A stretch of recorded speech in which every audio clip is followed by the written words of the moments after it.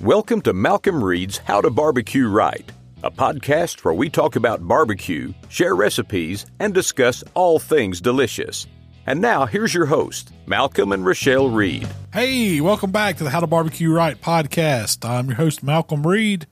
We've got a special guest today with us today, Shell. We got Shell here with us, Tyler here with us, and Mark Williams from Swine Live Barbecue. Once again, he come all the way, about 5-6 doors down? Yeah. Just down the hall. But no, we wanted to bring Mark on today because we're going to talk about the Palmer Home event that we did last weekend, the VIPP, Shell. More specifically, we're going to talk about the hog that Mark cooked. The pig we picked. The pig we picked, yeah. And how you cooked it and what you did and why it was so good. I'm going to say right now, when Jay pulled up with that big hoss outlaw pit, I had thought I'd seen a big pit before. That dude is a monster, and it is bad to the bone. Nobody understands. Like, we've done a video on it several times. I got one. Jay's got video. I've seen the video. You don't see the scope of it until you're standing there looking at it. And they see the price, and they're like, "There's no way." I'm like, "You got to put eyes on it." So let's explain that a little bit. Jay is from Outlaw Smokers. Jay Craig. He is the founder, owner, pit builder extraordinaire, and a heck of a pit master, too. Yes, he is. Of Outlaw Smokers. Which is a stick burner smoker. Offset stick burner, top flow. He's got several models, so it depends on what model we're actually talking about. Today will be the Hoss, but he's got them from your patio size up until not so patio Hoss. Carts, hybrids, fully enclosed, BFO. So we had the BFO here. And I thought the BFO is a big freaking pit. Big freaking outlaw. That's why we started calling it that. It's huge, the BFO. And it looks little. And then he built this Hogzilla cooker called Hoss to cook whole hogs. That was the whole premise of it. He wanted to build a pit. So we got to talking, I guess, when we were up in Mentone last year. It wasn't even a concept. It was barely a thought then. This has been about 3 years in the making. From originally, the BFO was kind of the first entry level into this big style pit. Yeah. And when he got that and developed it and we cooked on it, we realized there's something to do with the size of pit we have. Like, the airflow's different. It's a gentle cook. People seen it at Memphis and May Spring Fest that we've cooked on it. There's zero variation from left to right on that pit. I don't know what it is. It's something magic goes on. And that really pushed us there. And we started talking back and forth because Jay will tell you his goal is he wants to win a hog world championship. That is, and that's a great goal to have. I'm right there with him. So, but that was his end goal, is he wants a hog pit. And we went back and forth. You were involved. We sat down and had many drinks and talked about this for hours. And it was one of them things, if you're going to build a pit to this size, why not be able to cook a hog and still have room on the other side if you're doing an NBN contest to cook every category on one pit? So you got your shoulders, you got your rib room, you can still cook a hog on it. Yep.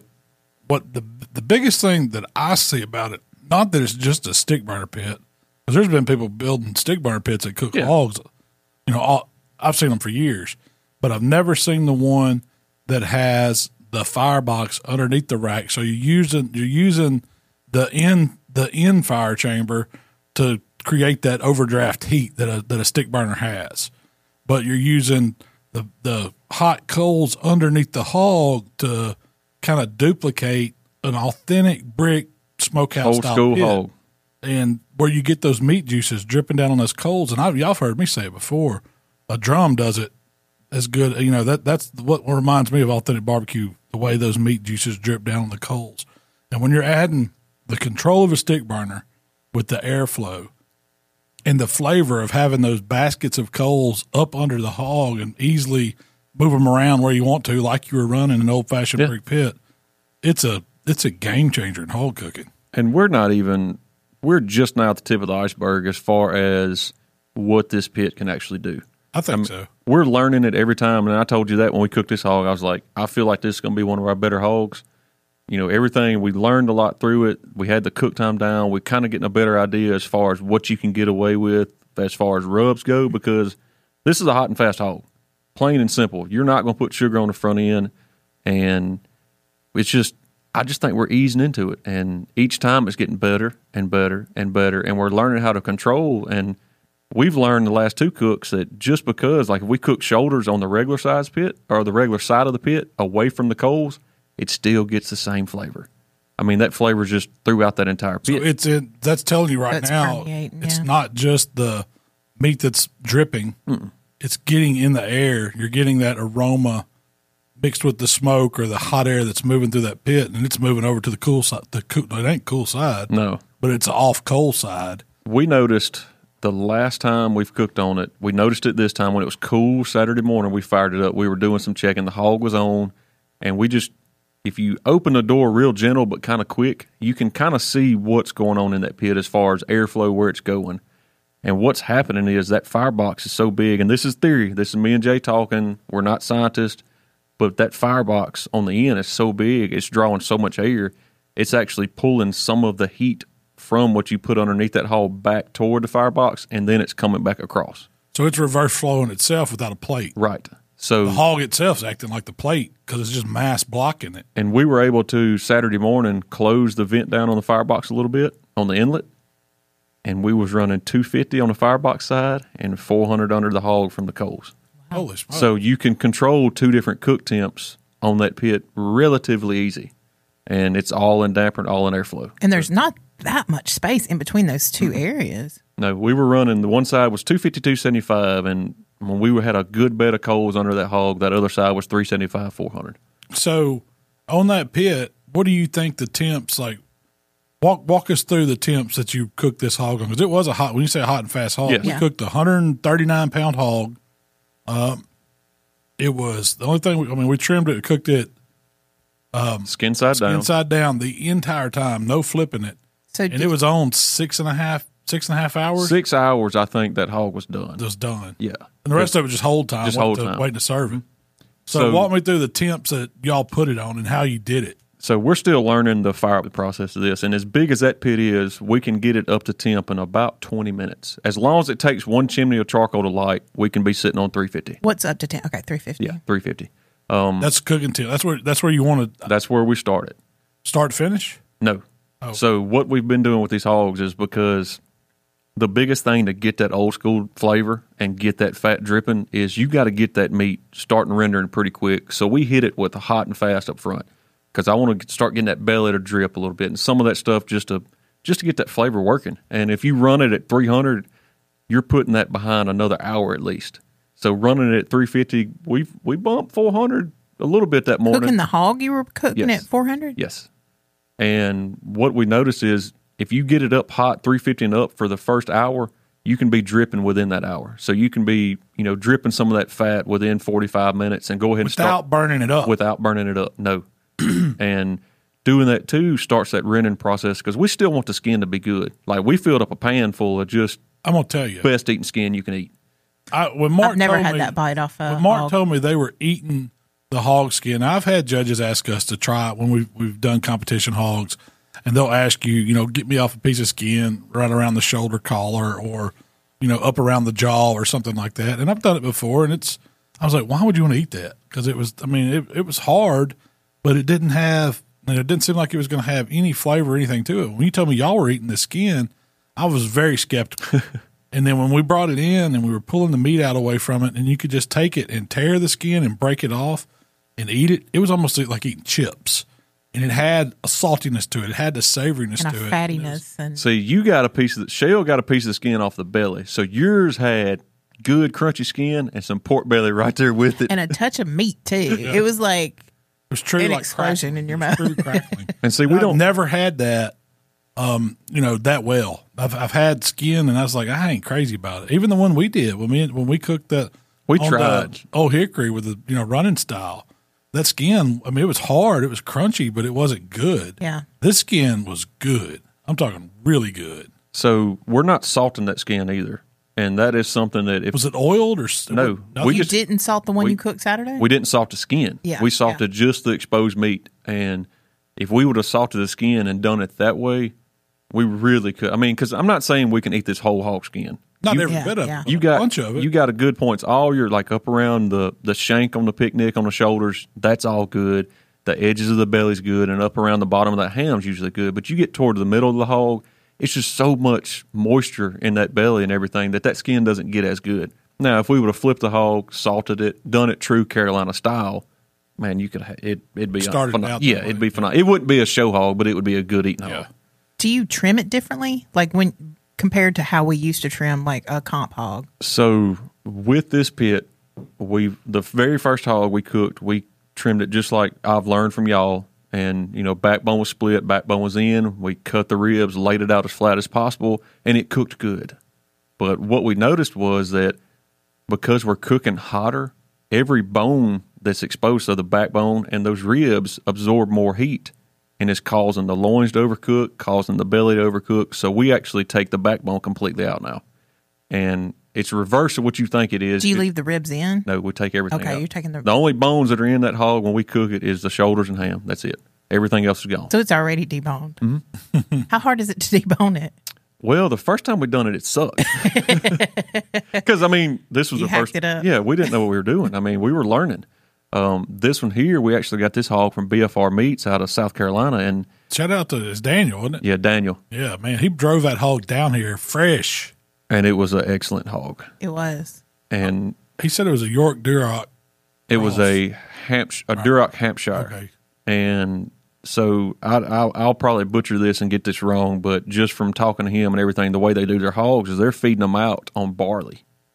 So this here, because it was a smaller hog, 130-pound, 140-pound hog, they feed them out for 100 days. But once you get above the 150-pound hog, they feed them out for 200 days. And he told me, he says, it's daylight and dark from 100 to 200 days as far as the barley. Yes. Really? So how big a hog do you think we could cook on that pit?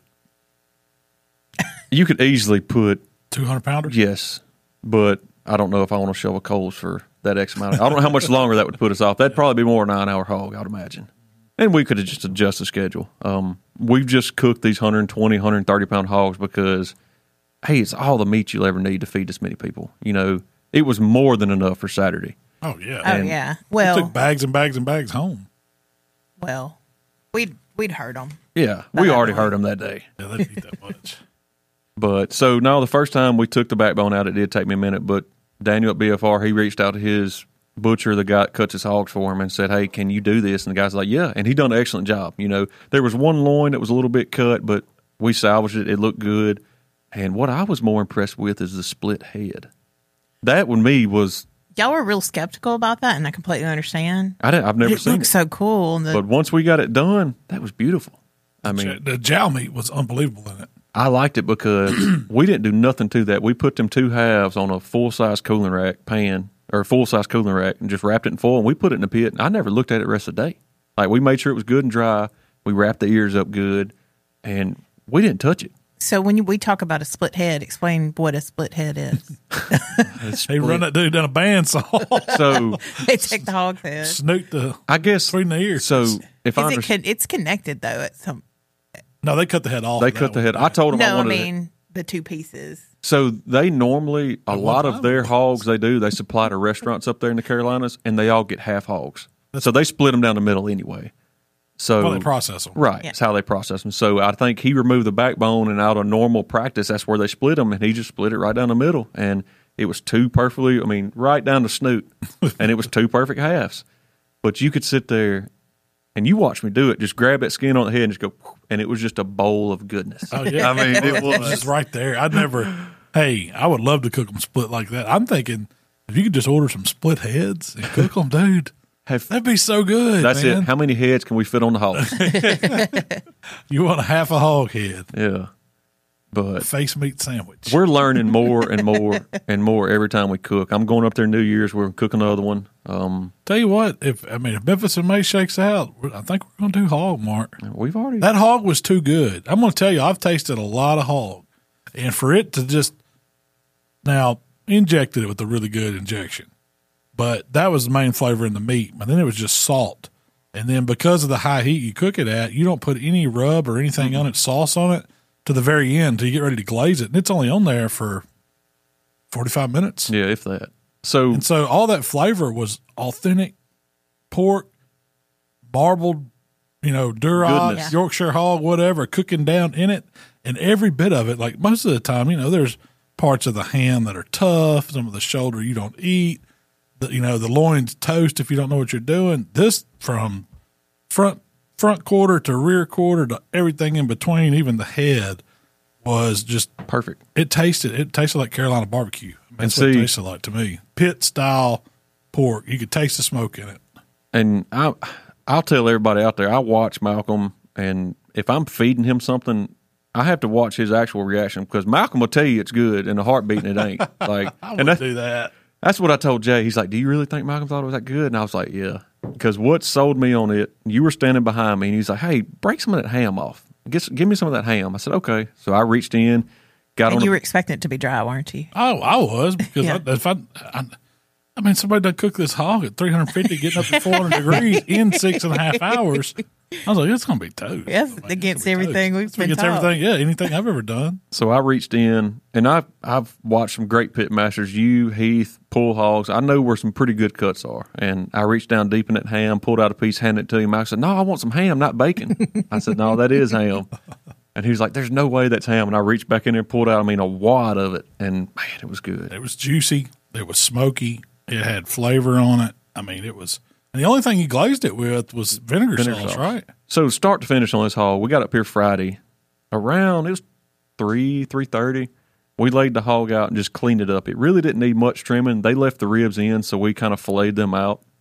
And then just cleaned up any stuff that might burn. Because, sinew and... Yeah, anything that's sticking up, we got to get it down. It's like just like a brisket when you cook it on a stick burner. You want this hog to be aerodynamic, because we're finna put it to the wind. We're cooking. And what happens if you don't make it aerodynamic and you have something sticking up on that stick? It's going to burn up. It's going to burn up. So that's what we noticed. We did It catches the air, and the hams on a 150-pound hog stick up so much higher than the shoulders that you have to either fillet those down or you have to tin them right out the gate. And we're still learning this pit. And so anything that was sticking up higher than the shoulder, I even shaved some off the ham to try to get it low to where it lays in there flat, nothing sticking up. And all we did was injected it with apple juice, salt, brown sugar. Hot sauce. A little hot sauce. Nothing fancy. It was just hot sauce. I saw y'all doctored. Yeah, you was doubting me. I was. I didn't have my measuring cups out, so Malcolm. You was doing it, and y'all was tasting it with a spoon, and I said, "Mark, are y'all doing this like y'all did last time? Because I don't think you normally just start dumping." And you was like, "I got this. I got this. So we're gonna make it taste good." Yeah. You tasted it till you said it tasted. I never seen anybody do that with injection. We're going to taste it till it tastes good with a spoon, and that's what we're putting in the hog. And I was like, dang, Mark knows what if it don't taste good then, it's not going to taste good in the hog. Yeah. Right. You just got to realize it's going to be salty. Yeah. Especially on a hog or a shoulder, a bigger cut of meat. If you can taste that injection, it don't make your jaws kind of lock up, it ain't salty enough. Put some more salt in it. I know a lot of pit masters that go with that. And you won't never notice it. That hog was not salty whatsoever. No, it was perfect. And it held all the injection we can put in it. And that was where you got your sweetness. Yeah. And see, we didn't mention, we didn't put any phosphates in this hog, and we won't going forward. What's your thinking on that? And we've done it. We've got timeline after timeline after timeline. If we inject a 130-pound hog with phosphates, and I'm talking not much, you're putting 2.5 to 3 hours on that cook. Because of the moisture retention. The moisture retention. And I may be completely wrong against this or whatever. This is my theory on this is you're cooking moisture out to get that hog tender or that shoulder tender or that brisket tender. You're cooking water off. The only thing that's staying in there to make it juicy is the fat. Water does not make that hog any better. Apple juice does not make that hog any juicier. You're just getting the flavors out of your injection. So my theory to that, guess what don't evaporate? Kerrygold butter. So how do you... You cook the moisture out of it. You cook the moisture out. The fat's staying there. So how do you get Kerrygold butter inside the hog? A big old injector. Nobody's... If y'all attended this event, y'all did not see this. This was all behind the scenes, but we pumped that baby up some Kerrygold, and it was good. How many blocks do you think you put in there? 8. Oh God! So 2 pounds. At what point? This was right after it was done. It was resting. We were slowing the hog down, and we just put a little butter in it because, we don't. I really don't know, scientifically, if phosphates are there to retain moisture. What good is it doing? Because you're just slowing your cook down. Well, the ideal is it's going to make a juicy product. You can cook something that's got so much moisture in it or it's got moisture retaining properties that it's not going to be dry. it can't be dry because it can't cook all. It's holding that moisture back.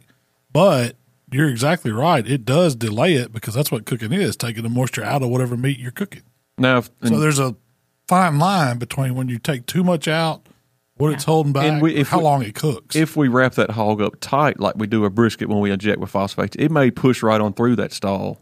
And that's kind of the reason we wrap in foil at contests and stuff like that. But we don't wrap this hog tight. It's tinted. It's just tinted. We just put something over the top just that way you don't keep nuking this, what your bark and everything. The bottom's completely exposed because we still want to drip all that on the coals and render all that fat on that skin. So we don't do phosphates. We're protecting the loin with sausage and bacon, things like that, to slow it down, to keep it from overcooking. But the rest of it's just... You just got to get it done. Yeah. And, we're going to put in at what flavor we can. And at contests, we're planning on doing a couple of hog contests next year. And all that's in the blind box. You can jazz that up whatever you want before it goes in the box.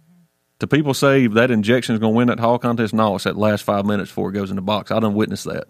What you do before it gets put in that box is what wins that contest. Yeah. Got how to finish. That's all competition barbecue. That's every time. What you do at 5 o'clock on Friday don't mean crap for Saturday. Yep. So what goes in that box is what counts. That's right. So at what point, you said you got here at 3, you trimmed it up, made sure it was aerodynamic. Mm-hmm. What do you do after that point? So we injected it, and it held, we didn't really put that much injection in it. It might have held a gallon and a half, maybe. And Jay has a nice little rack built to move the hog around so you can get it laid out how you want it, and it's big enough it'll fit in the big grizzly cooler. You can sit it right in there on the rack. And all we did is I had some black bisqueen. I wrapped him up, put him in that cooler, put a couple bags of ice on him, closed the lid, and we didn't see him again until 5 o'clock Saturday morning. Put him on ice cold. Yeah. And that was another thing, like at a contest or timeline permitted, I would have got that hog out 2 or 3 hours beforehand and let it start coming up, and that's going to, heck, we might cook a 5-hour hog, At what point did you salt it?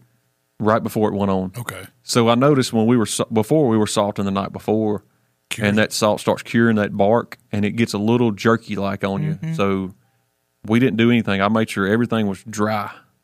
Went on the pit. Right before we closed the doors on the pit, I had a big box of just coarse rock salt and just sprinkled over the whole thing.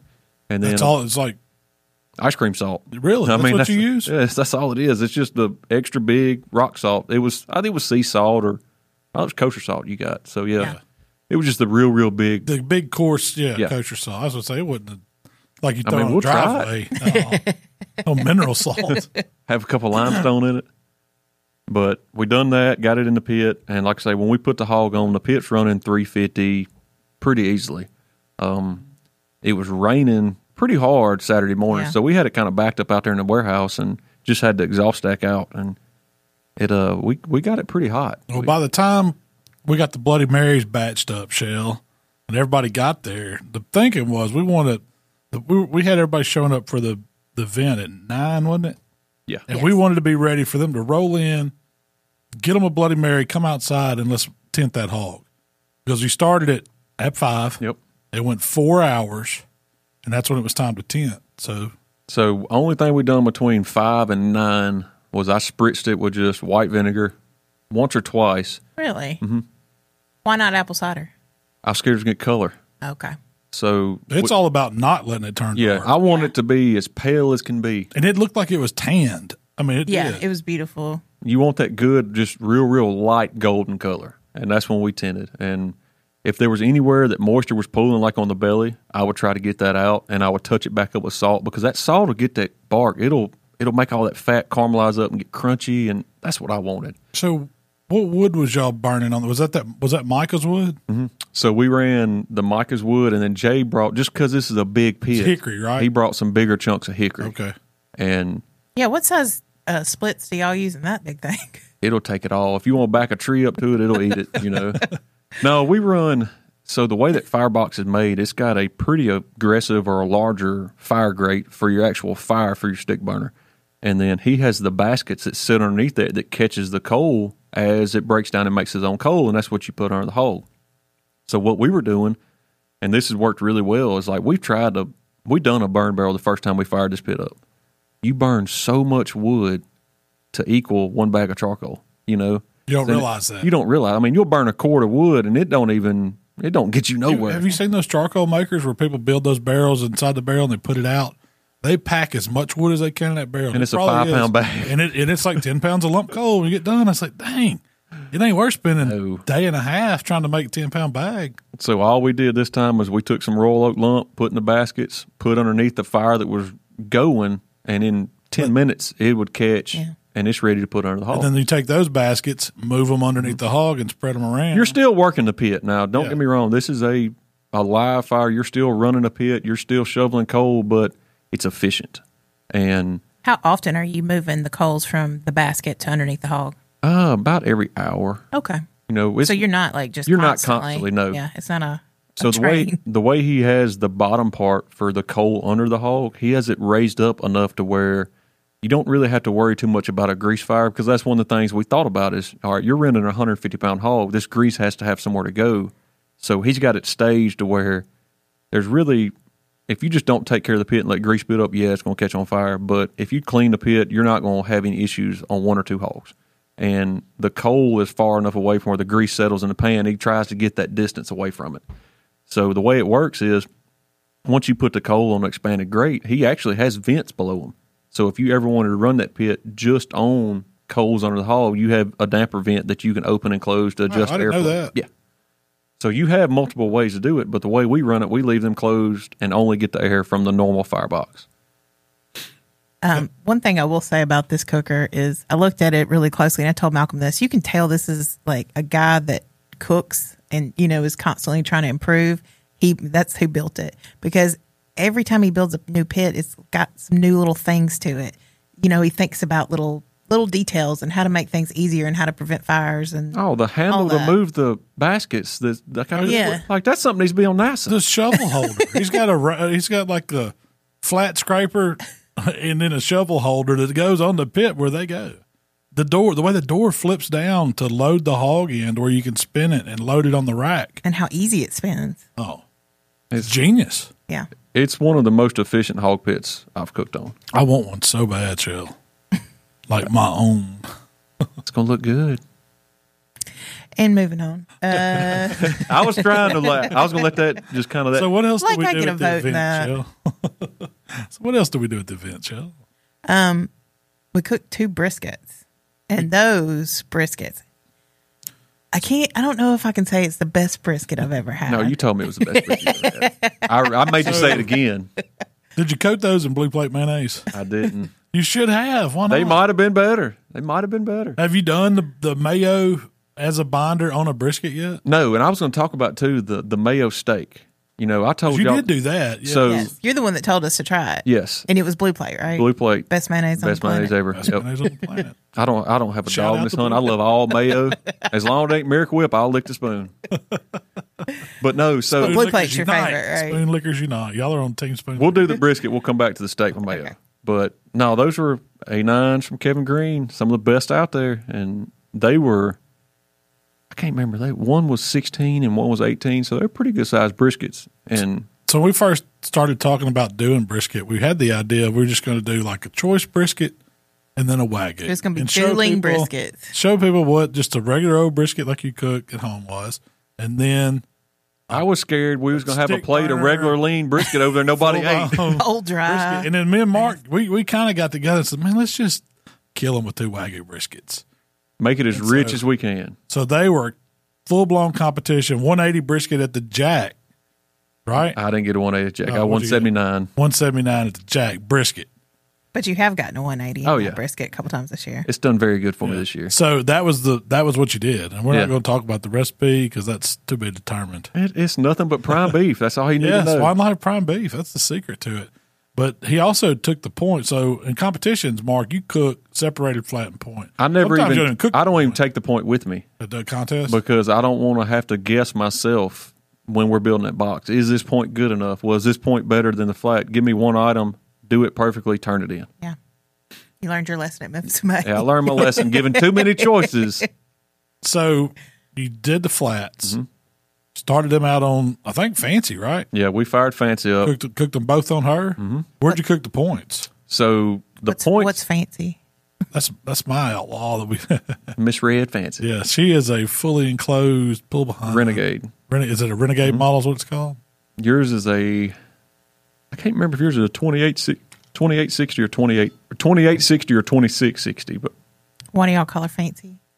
she's high maintenance. It's high maintenance. Man. She looks fancy. She's red and shiny and You sparkly. You got have that to wipe Ranger her red down boat. every time we Yeah. move her. Oh yeah, I mean, she likes to be clean. she does. She don't- But no, I start my briskets on a microwave shelf, which is probably 425, 450 degrees. And Explain that real quick. Microwave shelf. so in the most all your stick burners or top down stick burner will have a microwave shelf on the exhaust side of the pit at the top. So it's just a second removable shelf that's up in the hottest part of that pit. We call it the microwave shelf because when things go wrong, you need something cooked fast, you put it on a microwave shelf. And it's probably anywhere from 100 to 125 degrees hotter right there than it is. But since we were cooking 2 big flats, I didn't have the room to do it like I normally do, so I ran them on the bottom shelf, but ran Miss Fancy at 450 degrees. And it done. She'll eat. She'll eat. She ate some wood that day. She done good. But done the same recipe, it stayed up there, got good color. We wrapped them at 2 hours. 5-hour brisket. Yeah. Took it to That's crazy. tender. Took it to tender, whatever it takes. Yep. And That's a good thing. We take them to tender. We don't cook the temperature on briskets. We take them to tender. take them to tender. It's all in the feel. Did you? We let everybody feel them too. We That did. was what was cool. That's what I was gonna say. Yeah. Even in the hog, this wasn't a class. This was an event just where we were cooking and feeding people. But we wanted to give them some of that instructional experience. Yeah. So we would bring them out. As Mark was checking the temperatures in the brisket, he's like, all right, this is what you want. And they would come over and grab the thermopin and feel it. And they kind of knew, and they could see what we were talking about. Yeah. It's still tight here. Needs to go. But when it was perfect, it was perfect. We had several people come up and says, I've never felt a brisket feel like that with a Yeah. probe. Because like that one guy walked up and he wanted to push it, and I was like, no, just let it touch it. And he's like, shoo. Yeah. And he's like, there's nothing there. And I was like, that's where you want it. I was like, overcook the crap out of it and bring it back. What I thought was funny was the 2 guys from Norway had never eaten brisket in their life. They had that was one thing they wanted to try. They weren't even worried about the hog as much. They were like, we want to eat brisket. We never had it. I was like, ooh, y'all are We heard him. ruined for life. Because he did. I want to That guy say kept going back. he ate 4 or 5 slices. I'm like, man, Better watch this. if you got to get on a plane tomorrow, you don't want to eat this. We hadn't got to the wings. We hadn't got to the hog. But then you did the burn ends, and so you did jazz them up. Yeah, so They were tossed and sauced and all that good stuff. so that's So one. was that point or flat? The That was burn-in? point. Okay. Now I did so. Then again, So the point of these briskets, we started out right beside the hog on the hoss, because I was like, we're gonna get some of that grease dripping on them briskets, they'll have that drum flavor. have that flavor. So I wasn't gonna say that, but we're gonna have that hoss flavor. Yeah, that hoss flavor. We changed that to hoss flavor. So, anyways, we started out, and that's where our morning got pretty eventful for a minute before y'all all got here, is because those 8-9 started dripping real quick. And we had a pretty good little drip, drip, drip down there, and it got pretty hot. Yeah. So about that time, we had just loaded the fire basket up with wood. We loaded the charcoal baskets up to put under the hog. They were going, so I was like, all right, we're going to shovel these coals under the pit. We shoveled them.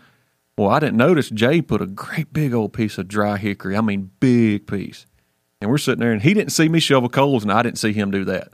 So we walked in, get our coffee pits running 350, and we walked back out, and Jay's like, what'd you do? I said, what are you talking about? He's like, we're bumping 475. Oh, wow. And he's like, this thing's hot. And I was like, yeah, it is. Well, we got to looking, and of course, them A9s, they were just, they were giving it, Yeah. I was like, we got to get these off. Like, it's dripping too much, So we got the points off there, got the fire. I mean, we checked her down and let her cruise. She stayed above 400 about an hour and a half. Like, just let it settle on in. How long did it take to jump from 350 to 475? About 3 minutes. Really? That was before we got there with the donuts, and we were there at 6 o'clock. Yeah. So we walked in. I poured me a cup of coffee. So however long it takes you to pour a cup of coffee, that pit went from 300 to well over 450. She was singing, but did not phase a hog whatsoever. Like, I mean, there was no issue there. But anyway, so we started the points out on that. I moved them over to Fancy and let them finish. And I never probed them, never done anything. When the flats got done, I said, we might need to check these points. And I walked in, and it was just like you was poking water with the probe. Like, it was nothing there. Wrapped up. I was like, they're done, And they're like, what temp is it? I was like, hot. Like, I don't know. It's hot. It's tender. It's tender. That's what tippet is, tender. But we let the flats and the point rest for, I'd say, about 2 hours. At least, because they were done. They were done at 10. 10, 11? Yeah. In the Cambro, and we didn't serve them till 1, wasn't it? Yeah. Was it? Or was it noon? No. Yeah, They they were rested noon. 2 hours, yeah. Yeah. That's not They too rested long. right at 2 hours. That's not long at all, really. No, really, at That's the contest. That's a minimum. Yeah, rest. they go further. Yeah. But I wanted to give them as good of brisket as I've ever done, and I wanted to give them the same brisket I put in a box at the KCBS. And so we got up there, I docked it, sliced the edges, and that's when I turned the flat into some more burnt ends. And I docked them, and of course we cut the point up, made little cubes, and sauced them, and gave it. Tried some non-sauced when you cut it so you could taste what it I don't tastes know if like that wasn't coming out. better. Then we tasted sauce. Then we tasted dipped at the end Everybody was tasting. the whole time. Yeah. So we done a full-on comp flat, and then I done one that's just sliced. I don't know how much of the brisket was left. I didn't see any. I gave a little bit to Alex. I don't Bet know. you somebody walked off with that. No, we gave Alex a little Okay. bag of it because he didn't get to come, Yeah. you know, and he was driving. I never everybody walked. I back. never walked back to the food table. That was 2 full packer briskets. They got they were that good. And the guys from the Netherlands I know ate 4 or 5 slices apiece, not counting burnt ends. Yeah. There was no burnt ends left, I don't think. I think they all got ate. That was crazy. And Shell, with that one, that's where you served them your a mac smoked and cheese and a roll. Yeah, you got smoked mac and cheese and a roll with butter. That's what I can't remember who it was come up to me right after we done our little intro, and I think we just wrapped the hog. He come out, he says, "What do you mean by you're going to hurt us?" And I was like, Oh, you'll know. "You'll know." Really? Yeah. Was he afraid? He was like, "I never heard nobody refer to feeding me. They were going to hurt me." And, You're going to hurt yourself. We're just offering the, about 3 the means o'clock, to do it. We're not forcing it. We didn't strap them to the chairs and open their mouths or nothing. we didn't have to. We just laid it out there. Yeah. At about 3 o'clock, You couldn't walk in the building without getting your mouth full of water. 3 o'clock, we're glazing the hog, and he says, "We still got to eat this hog." And I was like, "Yeah." That's what's bad because we fed them. So that morning, after their Bloody Mary, they got Sausage and double smoked. double Or no. smoked spiral ham and biscuits. Yeah. They got a dessert breakfast, which was white, White chocolate bread pudding with the whiskey. It's not sauce. rich at all. with the white chocolate caramel sauce or whiskey sauce. Then they got the brisket. No, then they got the pork rinds. Pork We rinds, fried- pimento cheese, smoked we've- sausage. We did country pleasing smoked sausage. We fried pork rinds and showed them how to do your own pork rinds. I mean, I think that's cool. I like watching the pork rinds get fried because they What was- start off as little tiny dehydrated Pellets. pellets. Yeah. And 3 seconds in the grease, they've poofed up. they pop, and then you just let them get just right, and then you see what were they? They were seasoning them with Prime beef and gringo. I think. They tried those. I think they ended up it going with hot and prime beef. prime beef with Yeah, the two. it's prime that beef. MSG. That's what it was. And then, I like so he brought those into the basket, and Shell had, when I say pimento cheese, it was like a white cheddar jalapeno pimento cheese, wasn't it? Or a palmetto? It was a white Gouda. The Gouda's what I had. palmetto. It was so good. Yeah, a palmetto and then just a original. Yeah, just like a homemade pimento Yeah. cheese. And then it had our hot pickles. Two It had pickles, the spicy some garlic, crackers, the hot dill, some cracker. To and go. a bunch of And several of these guys were several whiskey drinks in by now. Oh, yeah. Well, because I would say after the Bloody Mary, we did the Tennessee Sunrise. And we made those right there for them. You know, that's the Jack Daniels, OJ, little grenadine. It's a simple drink. It's one Mojo kind of came up with And it's good. before a contest. We always drank them in the morning. Like, if you didn't like Bloody Mary, you can make you one of those. So then we moved on to, like, open bourbon tasting, whatever you want. It's over there. Then we made a batch of bullfrog. that right in didn't front come of till them. later. That I have never That was the seen- best bullfrog I believe y'all I've made. never seen a batch of bullfrog go so fast. It was like everybody got a glass, everybody come back for another glass, and then I don't know what happened, and it was gone. See, Jay apologized because, like, he was like, I need to let the guests get bullfrog first. He's like, but there's no holds. I'm going. So, like, I think he was the first one to go to the container and get his. He's like, this is my favorite drink. It was good. It was Man, really it was good. I don't know what y'all did different about that one, but something was different. So when did you serve your homemade banana pudding? That came after lunch, after your brisket. Brisket, mac and cheese, and roll was lunch. Because that And then your dessert was banana pudding, a homemade banana pudding. And I'd had a plan to do the Reese's Pieces shot. which is Reese's peanut butter shot, which was Godiva chocolate liqueur and Screwball peanut butter whiskey. But you forgot. Yeah, we couldn't find the Godiva that morning, so I just served a shot. I don't think they needed it. No. I said, well, let me see what a shot of Screwball is with this banana. So I took a spoon of banana pudding, put that in your mouth, swallow it, do the shot of Screwball. Dude, it's a game changer. That's one of the best desserts. It was really good. So I served it and everybody did a shot. Then the one lady was like, "Oh, I don't know if I like peanut butter whiskey." She sipped a little and she stayed on that the rest of the day. It's good stuff. She was like, this is good.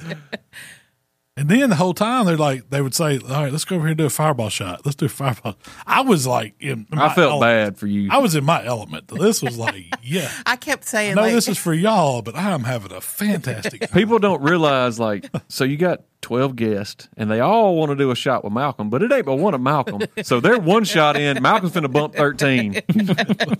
It was.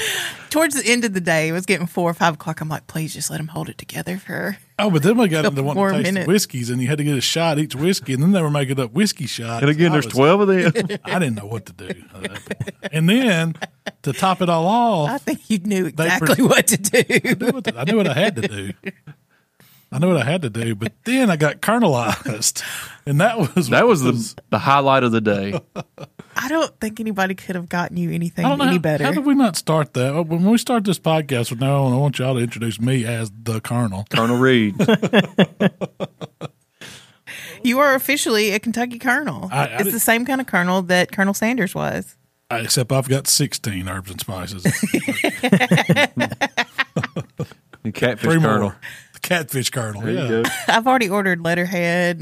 Oh, really? Oh, God. It's official. Like, the governor of Kentucky signed this proclamation making me one of the Kentucky Colonels. Now, there's probably a million of them. I don't know. It's not the point. All I know is I am one of them. If I get called to the Colonel's office at work, I am an official member of the Brotherhood of Colonels, and I have a white suit that I can just roll right into. You haven't tried that on in a few years. It might be a little fat guy in a little coat, you know.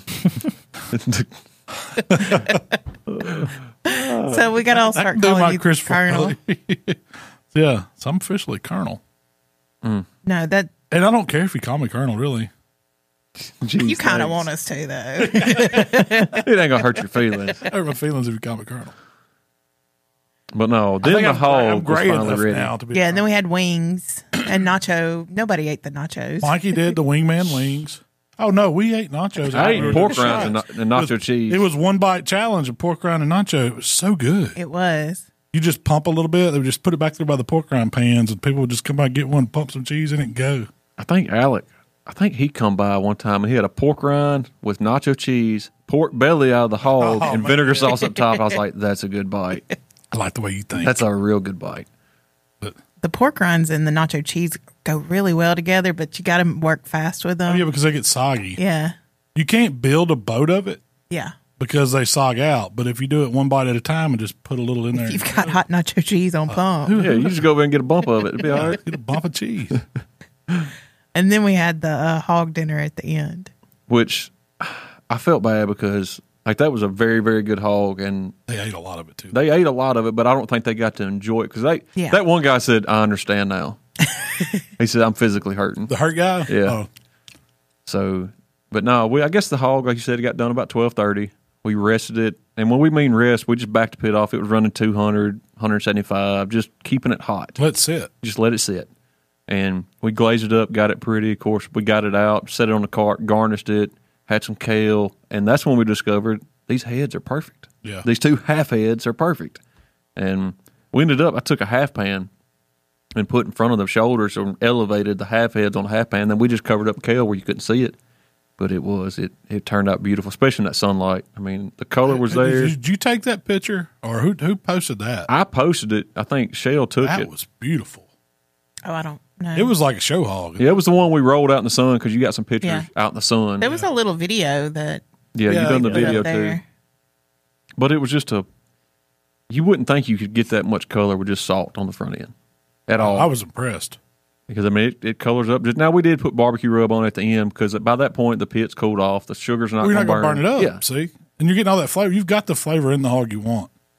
I mean, the key point to that was getting that authentic, old pit flavor of a hog, and all they do was salt those. They let the fattiness of the hog be the flavor. And at the end, when you just glaze it and put you some rub on it to make it look pretty and bark it up a little bit, you're just doctoring on it. I feel like you took that and combined it with the comp hog and made like a beautiful little hog baby. Perfect storm. It was good. Man, it was good. So we rolled it in. I think if you show a judge that, man, they're not going to think. That pit will win a judge over. Now we got to find us some test dummies. Some test judges? Yeah. Oh, we can do that. Fine tune it. Anybody want to volunteer? But that was the first hog that I've ever broke down that you could actually separate every muscle on that hog, and the muscles stay together. Like I pulled a whole money muscle out of the shoulder intact. Like you could slice it. That's pretty impressive. Pulled all the tubes out. Like you could break that whole shoulder down. You could go to the ham. Even we sliced the loin. I mean, Jay come up there and sliced the loin, and I mean, it was phenomenal. It really was. It was. It had a lot of moisture. It might have been a smidge over, but it wasn't nothing we can't correct. In the areas where you want it to be right, it was right. Yeah. I mean, as you go they always tend to dry out on that end. There's just nothing there to protect them. But up where, the front end, up on the shoulder side of the loin, that's the best part of it to me. Right before y'all served it, I told Emily, I'm like, whole hog is just some meat out there. Yeah, it's not. It hasn't been your favorite, has it? But this one, what'd you think? There's been a few of them. I had we've to take cooked. back what I said. There's been a few of them I've cooked where they've been on that level, and this, I found the perfect bite for Shell, and I walked this whole store trying to find her to make sure she got that bite. And I found Was it jowl meat? It was jowl meat. I made you a little plate. It was jowl meat, some temple, and bacon. I appreciated it. That's the best. That's the best of it, man. You got somebody looking out for you if they bring you that. You get jowl temple. I know who writes my checks, so I'm gonna take care of them. You know what I mean, right? Yeah, I don't need you. I had to give me a long time in the warehouse. I found her. Did you? She was back there hiding on the pallet rack like she was in Superstore. She had to, like she was in Superstore. she was hide all the toilet paper in front of her at Superstore, drinking her Miller Lite. Leave me alone. No, but hey, I once again, I just want to say thank you for everybody that helped us out with the Palmer home this year. That was, that was really cool that we got to raise the money we did and donate, and we had a great event. Everybody that come out and enjoyed that with us. That was a fun time. It really was. I mean, we talked about it a lot, but I mean, it means a lot to Palmer home to be able to help those kids. And I know, like the people that were here, like they don't realize. I know it was a great time for them, but they don't realize how good a time it is for us. Oh yeah. Like. This is one of my highlighted weekends, and that's what Jay said. He's like, dude, y'all don't have any idea what y'all have going on. He's like, this is awesome. Yeah, he's like, this is as good as anything. It wasn't like serious, like everybody's there trying to learn how to cook the hog or take a class and all that. It was just hanging out and having fun. And to me, and I try to explain that to people, that's what barbecue is to me. It's not this meat that we're serving. It's not brisket. It's not whole hog. It's not something you fire up and cook ribs. It's the event of hanging out. That's what cooking barbecue is. It's the whole gathering and sharing and having the camaraderie and having fun. The early morning stories that you get when you get the hog too hot and everything. I mean, that's barbecue, and that's what I love about it. Real quick, I want to ask Mark about some new videos that he just put out on his channel. A new video? Yeah. You got that new video. But real quick, I want to give a big thanks to BRF, Daniel with BRF for donating the hog. Big thanks to Kevin from the butcher shop for donating those 2 briskets. So we really appreciate that. Oh. And big thanks to Jay and Alec with Outlaw for coming down, bringing the pit. They got spoiled. Don't worry. Everybody that helped us out, man. Thank y'all. Yeah. No, we couldn't do it without them. I'm sure we're forgetting some people, but it was pretty neat to show up at 4:30, put a hog on, and it's done at 12. I mean, that goes against everything I've ever done. So, you put out a video this week. Mm-hmm. Was it this week? So it hit yesterday. We've been hiding for several months now. We had a busy summer, and I started doing the trailer build video, and we had that big trip in Colorado. So it was either we're not going to Colorado, or you got to get this trailer done, and we're going to Colorado. So I paused life, got trailer done, went to Colorado, and we just been busy. And then you started cooking as soon as you got back from Colorado. Yeah. It ain't quit cooking. And so we're going to try to. I got about 5 or 6 more we're going to try to do before the end of the year. A lot of them are going to be full blown YouTubes. Yeah. Holy smokes! Man. Wow. So sorry, Tyler. All right. So we got several we're going to try to do and get a lot of pellet grill content because I mean I love cooking on my stick burners, but pellet grills are so easy for the viewers. They're everywhere and they're not slowing down. So why not capitalize on that? So we done a pellet grill pizza, which is probably one of my favorite pizzas. We get dough balls from a local restaurant, Boncebo, right tell here. me about what's up with that. Is it just easier to go buy them from? It's foolproof. I've tried to make dough. Like I've done 3 or 4 recipes, and man, if you're off 1 degree on your yeast temperature, it's like you're eating rubber. That happened to us last time we tried to make dough. Yeah. And I don't have the patience for it. I can go spend $3, $4 on a dough ball, go home, roll it out. I was going to ask you, what does he charge? Is it? I think I got 4 of them for $12 or $16. Like it's not much, but roll them out. I put a little flour down on some butcher paper, and you just use that butcher paper just like a pizza pan. And I don't like cooking on a pizza stone. You don't get it. It kills your airflow on a pellet grill, especially. Yeah. I mean, it's a hot surface, but there's no air to crisp that crust up. And so cooking on the butcher paper, as soon as that crust sits, you just grab the butcher paper and slide it right out from under the pizza, and that pizza's cooking on a raised rack, and it's just getting crunchy. And it cooks, 8 to 10 minutes, and that pizza's done. But I done a beef and mushroom pizza. I've done it with fillets before, but I was going to do ground beef, keep it simple. So I was going to ask you what, because I didn't really catch. Did you just cook regular ground beef? Store? Yep. All we done is I had a hamburger meat. Had a thing of browned hamburger meat. I sauteed the mushrooms, and that was something that I tried to stress is like make sure to cook your mushrooms before you put them on a pizza. Otherwise, it's going to be soggy. So much water cooks out of mushrooms. Yeah. Did you have onions in it too? Mm-hmm. Red onions, and I done a Alfredo sauce, and I added horseradish to it to go with the beef. I thought that was unique. And then come back with chimichurri as like a topping sauce, and man, it's very, very good. Yeah, it's a savory pizza. It's one of them pizzas like you won't eat a whole pizza of it, but you'll go back and get you a couple more bites. Like it's good. Was the cheese like? Did you cover it in cheese, or was it?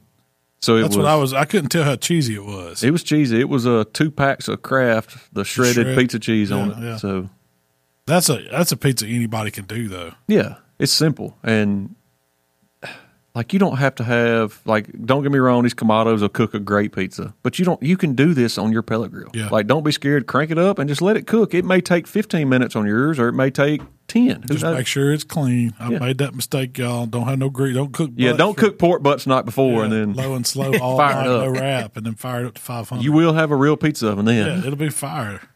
I've done that. But the pellet grill is just easy, and the airflow, just like the same way it does for chicken wings, man, it does great on pizzas. That's a great tip, using the butcher paper, and as soon as it sets, just pull slide it out and let it keep and let it cook directly on a grate, and it'll get crispy. Yeah. It'll make really good crust. And it's easy because you rolled it out on that butcher paper. There's no throw your mess away. That's where I had trouble when I was trying to do my own dough ones. I was trying to put a little meal on the pizza peel and slide it under it and slide it off like you see them do. Man, I jacked so many pizzas up doing that. I was slinging stuff everywhere. You done folded it into a calzone? Yeah. I figured quick. The pizza paper, the paper works. And it won't burn. Like, oh, no, it's not burning. Like I've cooked We've done it, but we haven't pulled it. During the cook. You have done that. Yeah. It takes about 2 or 3 minutes, but you can just, if you have a pizza peel, you can kind of slide it on there and just pull the paper right out. You got to let that dough release from the paper, though. That's a big thing. It's foolproof. Like, and we do that all the time. Like, if we have company over, I'll go get 5 or 6 dough balls, 8 dough balls. Everybody make their own pizza, and you can cook them in no time. And it's simple because then you got a pizza buffet. And I'm not mad about that. Yeah. So that one, you said, let's say 1, 2, 3, 4, 5, 6. You can cook 8 at once. 8 pizzas at one time. It's pretty good sized pizza. Yeah, it's a 12-inch. It's plenty. 8 of them, sure enough, is. So ain't no big deal at all.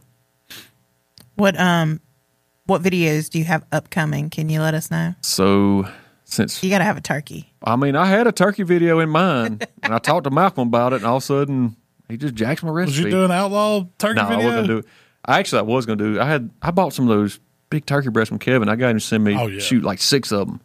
And he sent me a text the other day. He's like, "You need anything for Thanksgiving?" And I said, "Man, you can't beat those big turkey breasts." Ain't that good? But I'm gonna do a Memphis style hot honey gold turkey breast and do it on the outlaw probably. I think that's a good idea. Just something, do barbecue rub on it, mix up. Might have to hit Mikey up, get his old wing sauce recipe. I tell you, Mark, you need to do that tea. You talked about it, and I did it on a mesquite turkey that I did coming out, next week, y'all. Is that right? Yes. That was a good turkey. Add that to the brine instead of what? This has been it's not a new recipe. I think I mentioned it last week to the rain. That's where I got it from. I've heard him talk about it for years. The sweet tea in the brine, it does something to it. See, I like the sweet tea, and then I've done the apple cider, and it's good. What do you mean, apple cider? I've done apple juice. I've done some cider. I've done like as the liquid, like not apple vinegar. cider, right? Yeah, apple just cider. Maybe Okay. change it up. Maybe do a green tea. Do it. Jacked up on caffeine. Then Getting real California right now. Yeah. yeah, you should have done instead of sleepy chicken. You should have done a sleepy turkey. Big old purple turkey. It would have been a good one. But now I got a few. I'm gonna do that. I'm gonna do an overnight brisket, overnight pork butt on pellet grill, just And because dessert's coming. I cooked one last night. That might be a video. Might get a little hate because I'm cooking with a sous vide, but it worked. Yeah. So, Don't share that one just yet. I'm not. I got to beat all y'all to So dessert I said, don't do a category. video on it just yet because you said you wanted to use that for something special next year. Yeah, Yeah, you're right. You had to come up with something. But no, we got a few. I'm gonna do that. I'm gonna do a wing video. I'm gonna do a hot. Have you done a cheesecake on the smoker yet? I haven't. There you go. So me and Emily talked about it, and we've learned. And since she cooked cheesecake at the Jack, we've done it at the. That's what got me thinking. Yeah, we've done it at the Jack, and she cooked it at the house we rented. And the house we rented had a very nice stove, but it was a non-convection oven, and we've always cooked on convection. It was so good. It was way better than cooking on convection. Really? Yes. You thought so? Yes. No, it was, the color was better. It didn't even try to crack. Like, it was the most beautiful cheesecake I've ever seen her cook. I've never done a cheesecake on the pellet grill, but there's no reason why it wouldn't because it cooks a heck of a pie. I was going to say it cooks a pie to me better than our convection oven in the house. I agree. And a sweet potato pie or pumpkin pie is so good on it. Yeah, It just cooks that so even. And yeah. Heck, Emily's cooked a pumpkin pie before on the Outlaw, and it cooks just as, it's, you do got to watch, you will get some flavor on it, but it's good. But we got a few, so I'll be busy the next couple of weekends. I'm going to try to knock out one or two this weekend and get a few more released and definitely get some holiday stuff rolling because you got to capitalize on that. That's what I was fixing to mention this. If you got to buy your turkeys this week, get them this weekend, get them thawing out. If you're cooking a big one, especially shell, we got that turkey thawing guide out there. Mm-hmm. So for the big turkey, like the 24-pound turkey, that's the biggest one. You move it to the fridge next Thursday. The 17th. Thursday. So Thursday the 17th. And move it to the brine on the 22nd. Y'all got to get them. I'm telling you. Go ahead and get them. Hey, if you want to cook those breasts too, call my man Kevin down there at Pensacola. Man, they're good. That's the best turkey breast going. That's what you're cooking on Thanksgiving. That's what I'm cooking on. I hope. So next week, we're going to do a show all about turkeys and holiday cooking. So if you have any questions you want me to ask Malcolm, put them on the community page and I will. Turkey talk is what you're telling Turkey talk. me? Did we do that last year? We live? did. It was Live fun. game. It was great. Yeah. We might need to do that again too. Maybe we'll do that. I don't know when. I won't be here. We're doing, we're doing turkey talk on the podcast next week. We're going to answer those questions. Mark, if anybody wants to find you, find your channel, find your videos, where they go? Y'all can find us at Swine Life BBQ, all the platforms, TikTok, YouTube, you name it. If y'all got any questions, let us know. I'll be glad to answer them. When are you going to do a whole hog on a BFO Well, video Hoss. on the Hoss? so I've done the Hoss video with the hog, but I haven't done a recipe. Yeah. So right after we're in Memphis in May, I'll do that video. Okay. There you go. That'll be a good one. Mal, what do you got coming up this This week, this is, I'm going hunting. It's time to go to camp, y'all. I'm about turkeyed out.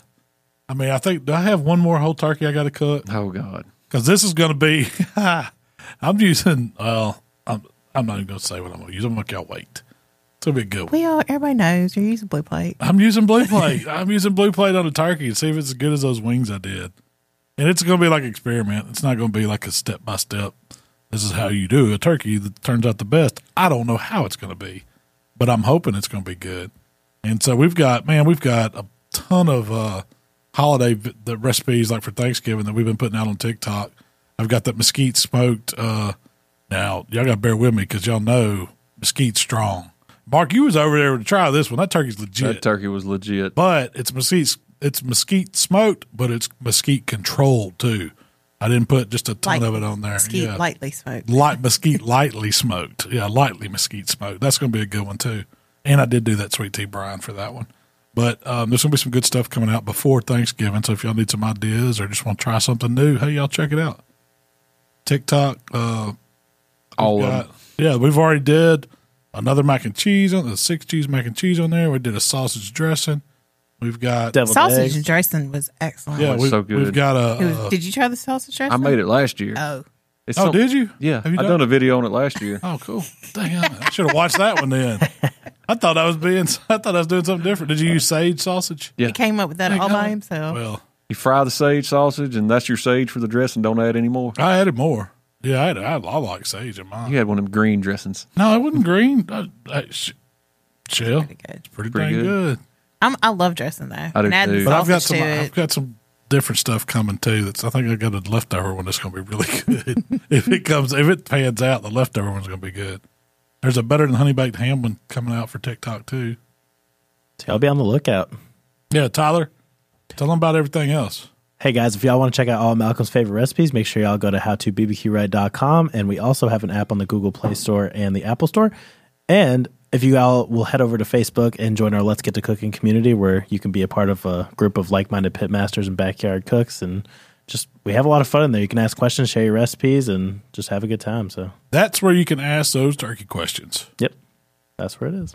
If you'd like to connect with Malcolm, it's How to BBQ Right on Facebook, Instagram, Twitter, TikTok, and of course YouTube. Mark, thanks so much for coming on, talking hogs. Thanks for all your hard work last weekend. Yes, ma'am. It's a pleasure. So if y'all have turkey questions or anything Thanksgiving related, jump over to the Facebook community, ask those, and Shell and I'll answer those questions next week on the podcast. We'll see y'all then. We gone.